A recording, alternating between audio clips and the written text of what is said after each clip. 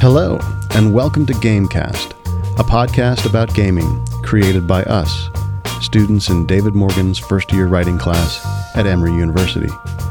Read, write, play. Some have claimed that video games are becoming the greatest storytelling medium of our age.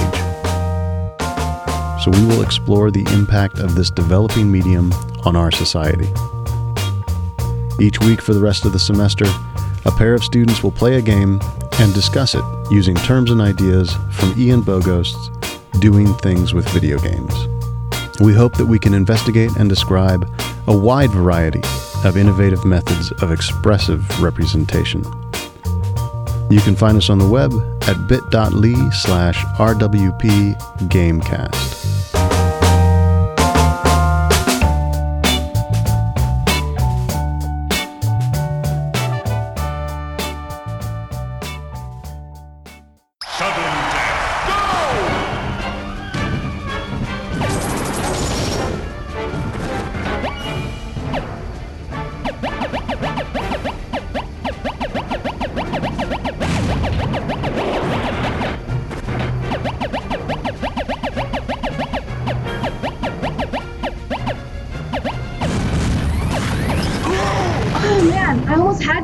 We gotta do a rematch. You want to get beat twice? All right, game on. All right, ladies and gentlemen, let's get ready to brawl. We have Jasmine as Kirby, Graciela as Link. You guys ready? Let's brawl. Hold on. Did you just say Kirby and Link, like in one game? Yes, I do remember saying that like a second ago. How is Kirby and Link in one game fighting each other? You haven't heard of Super Smash Bros. Brawl? It's pretty popular. Super Smash what? Is this a new Mario game? No. Sit down. Let me teach you. Hello, one and all, and welcome to this special episode of Gamecast, detailing the popular video game Super Smash Bros. Brawl. My name's Jasmine. And my name is Graciela. We hope you'll be able to get a better understanding of this game through this podcast. So let's begin very broadly. What is Super Smash Bros. Brawl, you may ask?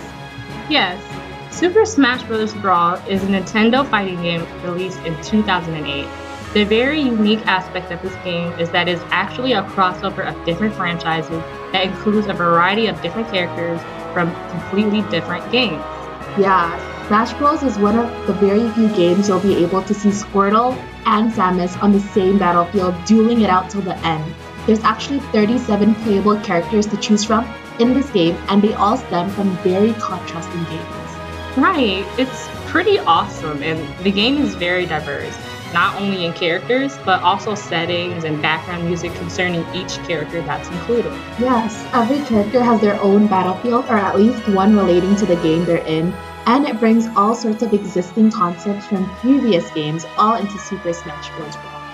Yup. Now, getting into the game's mechanics, Super Smash Bros. Brawl is not your typical fighting platform game. Every character has their own unique set of moves and skills based on their abilities, and they're put to test against the abilities of other characters from opposing games. The game also has unlockable characters that you can attain from beating certain stages, and you can even download limited edition characters not previously in the game. And taking it a step further, the game is not just about fighting CPU characters or just your friends. The single-player mode also offers a very rich storyline for the characters and allows them to progress in this mode. Trophies are also offered for specific achievements that the player gets. As you can see, everything from the diverse range of characters and settings to the cool features provides a much more in-depth experience for players, and it intrigues them to keep playing more. When single-player mode is without a doubt an amazing experience for gamers, the game just wouldn't have as much excitement surrounding it without the multiplayer mode. Yes. The multiplayer mode is probably the most exciting mode in the game. I actually first played Super Smash Bros. Brawl through this mode against my friend, and it was really exciting and thrilling. Oh really? What were the things in this mode that made it fun or enjoyable? I think just the fact that I was really competitive and wanted to win kept me on the edge of my seat the whole time.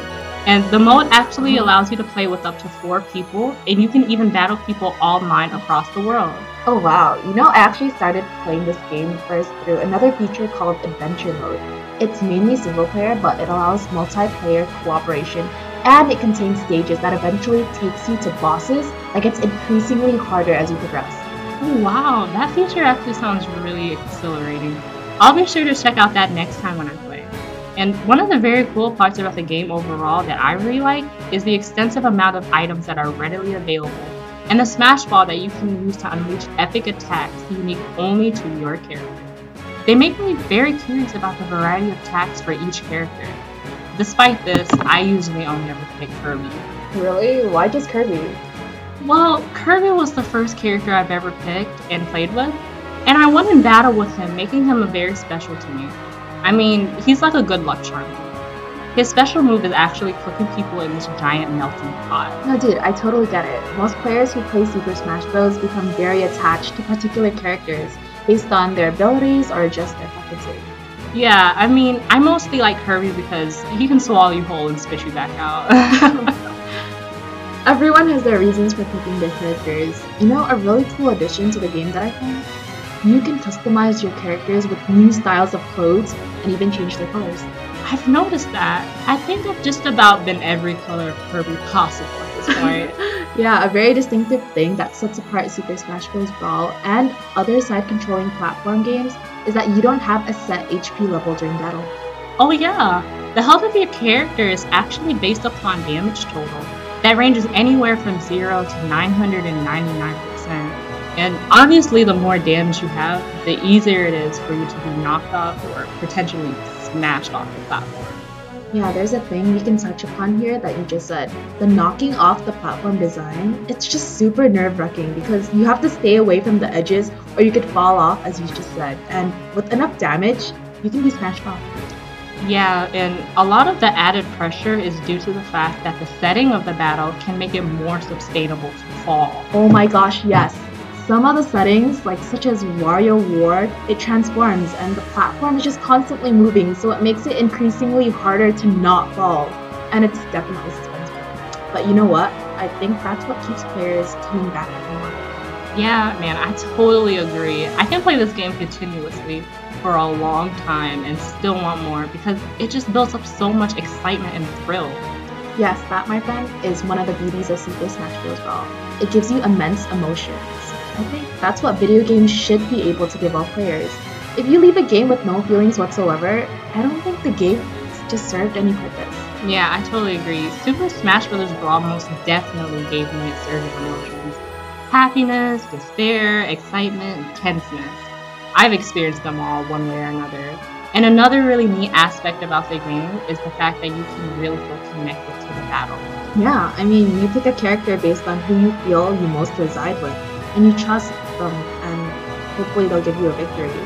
And then you grow so attached that you become part of the actual battle, as if you were actually in it. Yeah, and the adrenaline that you experience when you're battling someone who's a good match is unmissable. And because of this, players will continuously keep coming back for more. You know what? This can actually be related to Ian Bogos' How to Do Things with Video Games in the Habitual chapter. He explains how players play a game like it's a habit because once you get so into the mechanics and the controls, you'll eventually want to master it. Yeah, and Bogos also mentioned even if you're not used to the controls at first, if you relate the game to something else that's relatable, you'll be able more prone to pick it up faster.